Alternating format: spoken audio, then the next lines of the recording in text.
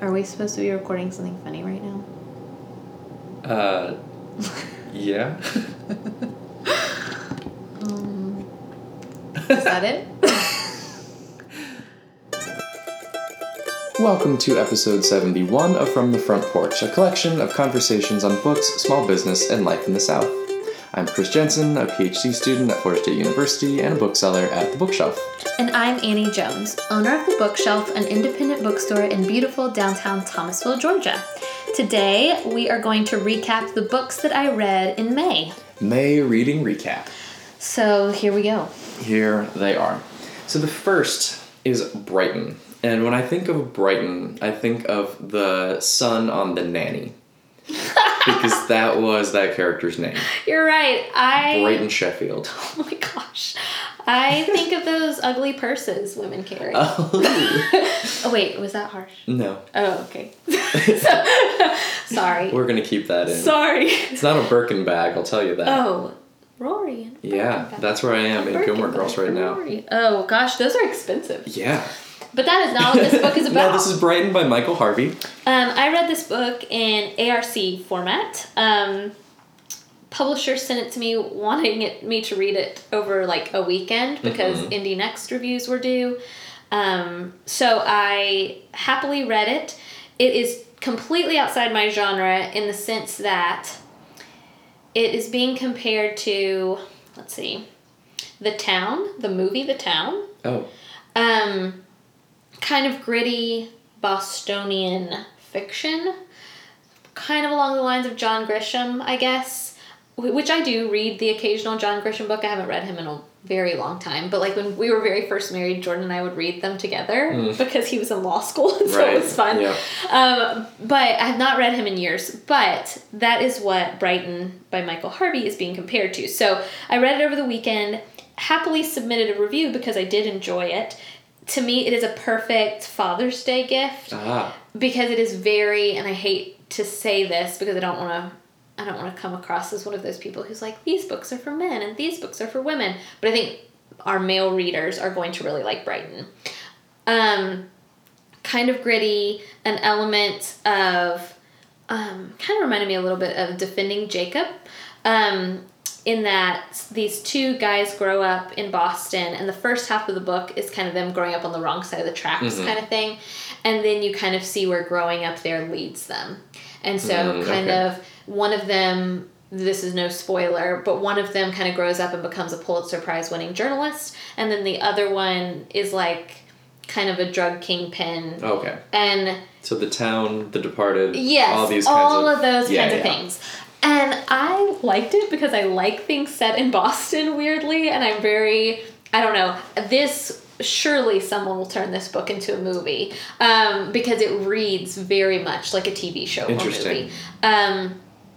Dark, kind of some strong language, I thought, but pretty compelling. Like, at first it was a little slow for me to get into, but I honestly think that's strictly because it's outside my typical genre.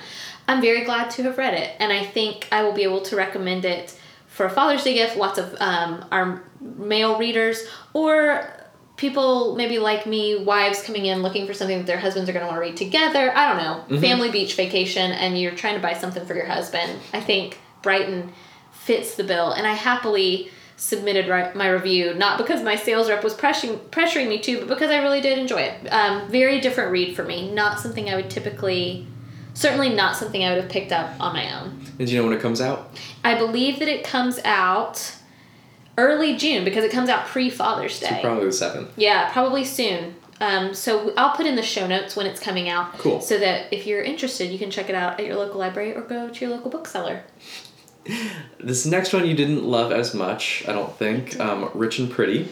Okay, so Rich and Pretty, and I think probably there are people listening to this cringing right now because it has gotten great reviews. I just saw that one of the booksellers, I really respect his taste, he works for Avid Bookshop in Athens, and he gave it excellent reviews on Goodreads, so I feel very alone because Rich and Pretty, unlike Brighton, is exactly the kind of book I love.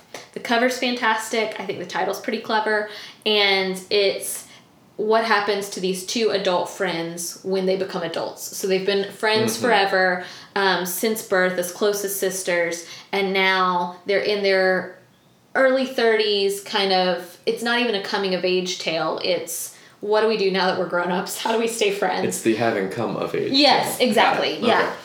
I love that kind of stuff. Like, that is totally my bag. But this one fell flat for me. I do love the premise, and I love the title, because the title comes from this segment of the book where these two friends are together and they're reminiscing that a guy in high school saw them and said, "You take rich, I'll take pretty." And I thought that was really cute and clever and kind of fun, because sure enough, one of the characters is like this vivacious, interesting, independent young woman, but she's best friends with this girl who grew up moneyed, and now she works for a charity, and she's kind of in the New York City elite. I'd recommend it for folks who enjoyed Everybody Rise by Stephanie Clifford. This book, for whatever reason, everything was there. All the elements were there, and I just did not enjoy it, and I couldn't even tell you why. Just didn't cohere. Yeah. And so I feel even bad about giving my review because I think other people will probably love it. Other people do love it. But for me, it just didn't work. And I have no reason to give for that, which I'm sure people are like, "Annie, this is not helpful at all." But maybe for that reason, it would make a good book club book, because it would be kind of fun to see, a lot of book clubs, at least my book club, is made up of 20, 30, 40 somethings. And so I think they probably would be interested in a subject like this. And maybe you could then, as a group, kind of figure out what you liked and didn't like about it. Love it or loathe it. Yeah, exactly. And I will say, I did give it to our regular kind of podcast contributor, Hunter, and he read it, and he also did not like it. So I don't feel totally alone. But this type of book is just normally my thing, and this was just not.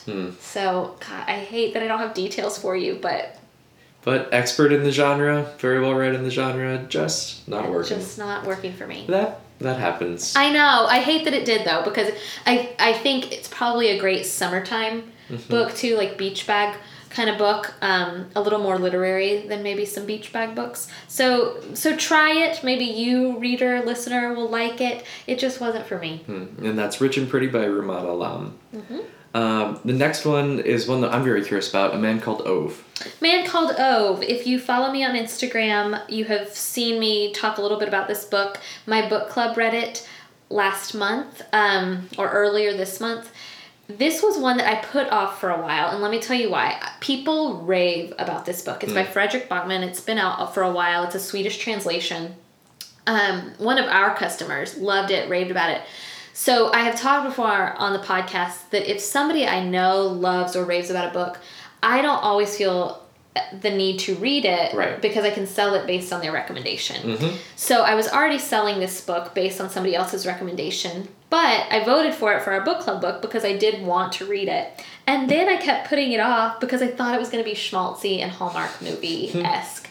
And instead, it was a complete delight. Not that Hallmark movies are not delightful. But I thought that this was, I think Rebecca and I have both described it as a cozy book. And I think that that's completely accurate. It feels like a book that should be read in the fall or winter. I think books kind of fall into seasons. And I think this one should be read in fall or winter. That being said, I read it in May and found it to be lovely. It's about a crotchety old man called Ove. And he has just lost his wife. And you kind of discover that he is ready to end his life, and that happens in the first couple of chapters. You kind of are starting to see the writing on the wall that he is ready to depart from this life into the next. But instead, things keep happening that prevent him from doing that. And the way that the writer and the translator kind of cover this is hilarious, like darkly funny. There's a scene where, I hope that this isn't giving anything away. It's in the first couple of chapters, but he's trying to hang himself. And he has checked, to make sure that everything in the ceiling is tight enough and that nothing's going to fall and he's not going to leave a mess. And he's rented, clear plastic sheets. And then the rope breaks. And he's like, I can't even find a rope. Like, he's just this crotchety old man. And I say old man, but I believe he is 59 years old in the book. But he seems so much older. He's just this curmudgeon. And you kind of fall in love with him, and he's got some new neighbors that kind of invade his privacy a little bit, and the book kind of goes from there. It's a delightful book. If you've been putting it off, if you're like me and you just weren't sure if this book was for you, I honestly think it's for most anybody. I think a lot of people could pick up this book and read it. We were talking about Brighton as like a more male-centered book. This is a book for men, women, old, young. My book club universally loved it, and that is very rarely the case. So, really great book. And Fredrik Backman has a couple of books out, all of which people really seem to enjoy. His newest one is called Britt Marie Was Here. I reviewed it a few... That's what I'm thinking of. Yeah. Okay, I've been thinking this whole time. We talked about this. I know we've talked about this book. But we didn't. We talked about the other one. We talked about the other one, but it's interesting that you say that. The other one is called Britt Marie Was Here, and it is about a curmudgeonly old woman. Yes. And I am very curious. All came back to me. I am so curious. That book just released 2 weeks ago. I'm very curious to know if readers are going to find her as delightful and as compelling, because I have a theory that we find older gentlemen... Yep. When they are curmudgeonly, we find them to be pleasantly curmudgeonly. And when we find women who are that way, we kind of describe them in other terms. Other not nice terms. Not nice I think that is a great theory to describe something terrible. Yes. Okay, so we'll have to talk about it sometime. Jordan and I get into intense discussions about it frequently because I am going to grow up and be an old woman, and what is going to happen to me. And I will grow up and be an old man. What will happen to me? People will find you adorable. Probably, but that's not fair to anybody. It's not fair. So anyway, I'm very curious to know if this will translate in literature as well, and I'm curious if people will enjoy Britt Marie as much as they enjoyed Ove. So that being said, Man Called Ove, truly wonderful. If you're looking for like a gift for somebody that you don't know what they like to read, give them this, because literally everyone I know who has read it has loved it. Excellent. I'm going to pick that one up. You should. I actually think you'd like it a lot. Because everybody does. Yeah. Speaking of a book that a lot of people like. Okay. Pride and Prejudice. Pride and Prejudice. And Eligible is a take on that. Am I remembering that right? You are remembering that right. So in fact, everybody's talking about Eligible right now, but really, I don't remember the name of the society, but I think some Austen society has requested or encouraged authors, modern writers, to reconfigure their favorite Jane Austen novels. So I read Emma by the man who wrote the #1 Ladies Detective Agency, Alexander McCall Smith. Yes. He wrote Emma, and I enjoyed that very much. Eligible, I was a little hesitant about, only because Pride and Prejudice is my favorite Jane Austen novel, and I know everybody's rolling their eyes because it's most people's favorite Jane Austen. Because it's the best. But I really, you and I have talked before, and maybe we should devote a whole podcast to the fact that you are Elizabeth Bennet and I am Mr. Darcy. This is true. So, because I completely resonate with those two characters so much. That Pride and Prejudice just has to be my favorite. They're INFJ, INTJ. Yeah, so I love Pride and Prejudice. I love Curtis Sittenfeld. She has written many books that I love. Prep, American Wife, I think she wrote. Anyway, really like a lot of what she does. So I picked up Eligible because one of my book club members whispered to me in the book club meeting, "Have you read Eligible yet?" And I said, "No, I don't know if I should. I don't always love read. Modern adaptation, yeah, I don't. I didn't do Pride and Prejudice and Zombies or whatever. Yeah. You didn't think I would read that? Shocker of the decade. Annie didn't read Pride and Prejudice and Zombies. What? I feel like I read outside my genre all the time. So anyway, my book club friend was kind of whispering to me, and she was like, "You have to read Eligible. I think you're going to love it. It is set on a Bachelor-like set." And I was like, "What?" Okay, so I went to the bookshelf, grabbed one of our copies, and came home, and then just read the whole thing, and stayed up till 2 a.m. and read the whole thing. That's a glowing review. I do think it is a glowing review, because this could have gone so horribly wrong. And instead, I thought it was hilarious. I loved it. It reminded me of the YouTube series Lizzie Bennet Diaries that I also think translated Pride and Prejudice so very well. Lydia and Kitty, the kind of obnoxious sisters in the book, are CrossFit trainers, which I just I mean that alone. They've Curtis Sittenfeld made Elizabeth and Jane a little bit older, which I kind of liked. Like, they were in their late 30s, early 40s, I think. Darcy is a medical doctor. And then, yes, there's a Bachelor type show called Eligible that plays a role. I just loved this book. I mean, the fact that I stayed up till 2 a.m. really does say it all, because I don't often do that. But I was book hungover the next day, happily. I texted my friend and I was like, you were right. I loved this book. It was delightful. It was utterly delightful. So if you are getting on a plane, if you are taking a vacation, this needs to be with you. It is so good. I just loved it. Excellent. Yeah, really liked that one. Eligible, Curtis Sittenfeld. Got it. Put it on your list. Put it on your list. Less fun subject matter, I think, The Girls. Yeah, yes, significantly less fun. The Girls, most of you will be familiar with already because it is getting a ton of publicity. You'll recognize the cover, I think, more than you'll recognize the title, because it's pretty striking. It's this royal blue cover with kind of this pop art, this 60s girl on the front, and kind of graffiti handwriting. Anyway, the cover is really striking, and this book is everywhere. We got a couple of advanced reader copies, and I snagged one. I did not fully know what I was getting into. I kind of read it without knowing too much, except I loved the first sentence, which was something about the girls laughing in the distance. It was just really striking. And so I thought, okay, I'll take this home. Then it turned out that The Girls, I think, is probably very loosely based on the Manson murders. So, and I don't know that the author has come out and said that. I don't know that Emma Cline has said that, but that is certainly what this book is channeling. Basically, 1960s, 70s, 14 to 16, 17-year-old girls, and they're enamored with this kind of cult leader, Richard. And then the story kind of goes from there. The story focuses on one of the girls. She's a 14-year-old who's acting like she's 16. This book has so much to say about growing up girl. It actually would be a really interesting companion read to that book I read and put down because I was so depressed by it, called American Girls, Social Media and the Art of and the Life of the American Teenager. Because there is, in particular, one paragraph in Girls which just completely struck me, and it was about girls grow up looking at magazines and being told what to become, and in the meantime boys are allowed to become. Oh my gosh, that paragraph alone was so powerful. That being said, the subject matter is heavier than I was anticipating because of the Manson murder kind of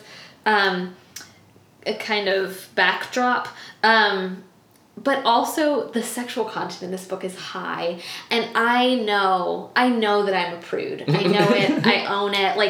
But I also am a reader, and so I do not always let sexual content bother me, right? I kind of skim over it. It is what it is. This is very descriptive and very explicit, and I do feel like I need to say that because at least in Thomasville, we have readers who would care deeply about that. And so that is kind of my caveat. I think this book is well written. It's a debut novel. It's not perfectly written. It is not going to go on my favorite books of 2016. It's a little bit different from what I would typically love anyway, but I did enjoy it. Hunter, who I also encouraged to read it, and we may do a Love It or Loathe It episode around it, he really enjoyed it. Is very different, took a very different spin than I was anticipating, but you can kind of guess that from the cover. Sure. This isn't kind of your typical feminist fare, I don't think. It's something a little bit different. I think people are going to be talking about this one for a while. It'll get you talking. It'll get your book club talking. Just be aware of some of the content felt a little gratuitous to me. But I cannot wait to see what Emma Cline does next, because I didn't think this was a perfect novel, but I feel like if this is her debut, I can't wait to see how she grows. Praying for not a sophomore slump. Yeah, that's right. So speaking of growing up as a woman, something I've not done, But Mara Wilson has. Oh, Mara Wilson has. So she wrote a memoir called Where Am I Now? You listeners may know Mara Wilson from Matilda, a role that she played when she was a child, or if you're darkly hip, you may listen to Welcome to Night Vale, where she plays the recurring character, the faceless old woman who secretly lives in your home. I didn't know that. Yes, and she is excellent. That's fantastic. So tell me about her memoir. So I follow her on Twitter. So when I found out she had a book coming out this fall, I emailed my publisher and I was like, I would like this, please. And thankfully my sales rep sent me a copy. Really enjoyed it. If you like Lena Dunham, think kind of Lena Dunham light. Because I don't think it's as strongly, powerfully written as Lena Dunham's work, but the essays are interesting. If you are interested in what it's like to grow up in Hollywood, she does talk a lot about that. She also talks about the death of her mother that happened right after she filmed Matilda. My favorite essay in the book by far was her letter to Matilda. It is fantastic. The book is worth that essay alone, I think. I didn't love all the other essays, but I enjoyed them. I think she is a good storyteller. Yeah. And I think she has kind of made her career. She's moved from acting into storytelling. And she's kind of made that her thing. And I think she's a good storyteller. I can't wait to see maybe what she might do with stories that aren't her own. Do you know what I mean? I do. I'll be interested to see if she maybe writes other things. And maybe this memoir is kind of to see if there's enough interest out there. I know she does voice work. Yeah. She does a lot of radio and podcasts. She has a blog as well, I believe.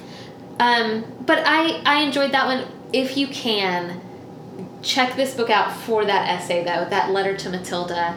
And I will say that I did laugh out loud at parts. And there are some really neat, sweet things she says about Robin Williams. Robin Williams. Yeah. And then there's also, she really has some fun insight into like Danny DeVito and what it's like to be on set with him at Matilda. So there are some real gems in here. I think it's worth a read. It's not the best book you'll ever read, but it's perfectly enjoyable. Good. I would like to thumb through that at least. Yeah, you should grab it. The next one, the new Liane Moriarty, Truly Madly Guilty. God, I read some good books in May. Truly Madly Guilty, I think, when I posted on Instagram that I was reading this, so many comments because so many people want to read this book. I am a Liane Moriarty fangirl, meaning I genuinely like everything she writes. I think her covers, and I've said this before, I think they do her a disservice. They make it look like chick lit, and I think she is better than chick lit. And go ahead and roll your eyes. I know chick lit is not some politically correct term, but I don't know what else to call it. But a lot of people, I think, just assume it's kind of this light fluff. Her books start there, but they go much deeper. I frequently tell people to start with What Alice Forgot, and sure enough, my friend, a friend of mine recently read it, and she wrote me and she said, I totally wasn't expecting to have like an existential crisis when I was reading this book, because the character starts out 29 and then she wakes up and realizes she's had an accident and she's really 40. And she doesn't know what happened to that decade of her life. She doesn't know why her marriage fell apart, why her kids are the way that they are. And it made me cry about my marriage. Like, it was really powerful. All of her books to me are like that. Interesting. They start with these kind of weird, funny scenarios. She is darkly funny. But they start with these kind of funny scenarios, and then they kind of have you asking questions about yourself and your life and your family. And Truly Madly Guilty is very similar to the rest of her work. It's super long. Like that, I don't know if you saw the advanced reader copy. I didn't. It is thick. I don't remember how many pages, maybe 500. Wow. So not what I was expecting. But like with her other books, you will kind of fly through it. It took me a while to get into. Took me a little while to get into the rhythm of the narration. And then once I was in, I was sold. It is very difficult to not give too much away. So I will just say that there's an event that happens in this book, and you spend most of the book trying to figure out what the event was and why these friends aren't talking to each other anymore. And it is... Gosh, it's just so well done. She hasn't messed up yet. All of her books are so good. And now is the time to read her because HBO has just turned Big Little Lies into a movie miniseries thing. Yeah. So if you have not read her, what are you doing? Go to the library, go to your bookstore, pick some of these up because they are fantastic. these are summertime books. So if you're talking about books and their seasons, Leah Moriarty is a summer writer. Maybe that's because she's in Australia, where it's like summer all the time. Right?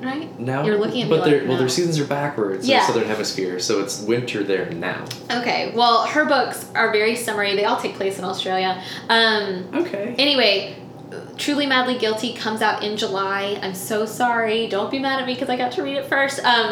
But pre-order it. Read her backlist in the meantime. She has so far not led me astray ever. Excellent. We will have them in stock for you. Yes, we will. And I think this last one was your favorite, The Mothers by Britt Bennett. Oh my gosh. Okay. The Mothers by Britt Bennett comes out in October. Oh, so long to wait. I know. I'm so sorry. But picked this one up strictly on cover alone, and you and I were talking before we hit record that Riverhead just keeps putting out... Killing the game. Gosh, these beautiful books, and then they wound up being just as beautifully done on the inside, too. And so, The Mothers is by Britt Bennett. This is a debut work. I cannot believe it is a debut work. Talk about, speaking of debut novels, The Girls and Emma Klein. This is a book I never would have guessed was a debut. The premise is simple. The main character, Nadia Turner, is 17 and her mother has just suddenly passed away, and she is her father is just completely devastated and grieving, and she is just ready to get out of her small California town. She is ready to make a clean break. The death of her mother has been devastating, and so she's ready to move on. And instead, she kind of falls in love with the local pastor's son, and he suffered this deep injury, and so no longer gets to play college football, and so they kind of dwell in one another's misery and kind of fall in love. And then something happens between the two of them, and the book goes from there and follows them into adulthood and how that decision and that event kind of transformed their lives. What I really love about this book and where the book's title comes from is that at the start of each chapter and really throughout each chapter, these women kind of narrate for you like a Greek chorus. And they're these black mothers, these from the local church. So you have in your mind exactly what they must be like. Awesome. The narration is stunning. The role those mothers play and just their quiet voice in the background, they're never anywhere but there. And the way that Britt Bennett does that, it blew my mind. Like, I kept thinking, oh, are they going to become a bigger part of the story? No, they are just there as a Greek chorus. Oh my gosh. To me, it was brilliant. Because it's not coming out until October, not a lot of other people I know have read it. So I don't know what other people think, but I hope everybody loves it as much as I did, because it will go on my best of 2016 list. I already am starting my list, and it will be on there for sure. Not out until October, so go ahead and read some of these others that were on my list. But it is so good. It's so good. I actually think you would like it a lot. That one is one that I definitely want to read. I gave it to Hunter, so you should read it next. Okay. I can do that. And it's so compelling. Gosh, it's beautifully written, but it's also a page turner. Like, I finished it in 2 days. It just was so well done. So please read The Mothers, pre-order it. Maybe I'll even put it on our website so you can pre-order it from us if you're so inclined. We will ship it to you the moment it comes in. It is fantastic. I can't wait. It's so good. So what are you reading right now? Let's talk about what I finished yesterday. Yeah. On Wednesday, I looked at the Brookwood School summer reading table that we have set up, and I saw We've Always Lived in the Castle by Shirley Jackson. And my good friend Laurel, a couple months ago, was raving about this book to me. Her phone case is actually a line from that book. Okay. And I thought, oh, I'll look at that. It's only 200 pages. I read half of it in the store on Wednesday, and then I brought it home and read the other half yesterday morning, and it was great. Had you read Shirley Jackson before? I had read The Lottery before. Okay, as I think most people have. Yeah. This was, I looked up later, her last novel, written in 1962. She died in 1965. Okay. It is about these two sisters and their uncle who live in this house, and their family was all poisoned and died 6 years previously. And the village around their house very much does not like them because of this big poisoning that took place. Oh, gosh. And does not trust them and don't like them at all. Okay. Super dark. It's a very dark premise, and it is a very dark story, but I never felt hopeless. Okay. Um, what genre would you describe it as, or is it genreless? It is some kind of psychological thriller because of the unreliable narrator. Okay. Unreliable narration. It's an 18-year-old who's clearly got some problems in her life. Okay. Who's narrating the story, and it's hard to trust what she is saying. Okay. And a lot of things happen. All right. But it's a quick 214 pages. Clearly, you finished it so fast. Yeah, I know. I read it in 2 sittings. It was beautiful. I loved it. There were so many sentences that I just wanted to underline, but I didn't buy the book, so I didn't. Thank you. Otherwise, I would have had to buy the book, and I would love to buy the book, and I will when I get paid again. But June is going to be a rough time for me financially, so we will figure things out. But we've always lived in the castle by Shirley Jackson. We have them for Brookwood. Even if you don't go to Brookwood, I recommend picking one up. I think it's great. Okay. You've got me intrigued because I've been looking at that Brookwood summer reading table and wondering about the Westing game, which I never had to read in school, and kind of wondering if I should take that one with me. I'm about to go out of the country for a week, and I'm looking for just quick little things I could read maybe and take with me. But maybe I should take the Shirley Jackson. I don't know. I think you'd like it. It might be fun. I am reading another ARC. I'm very proud of myself. I'm sticking to my reading resolution to read ARCs. That being said, it just is a never-ending pile. I am never going to finish all of the advanced reader copies I have, and I hate that because I'm a finisher. But I'm reading The Dollhouse by, I think her name is Fiona Davis.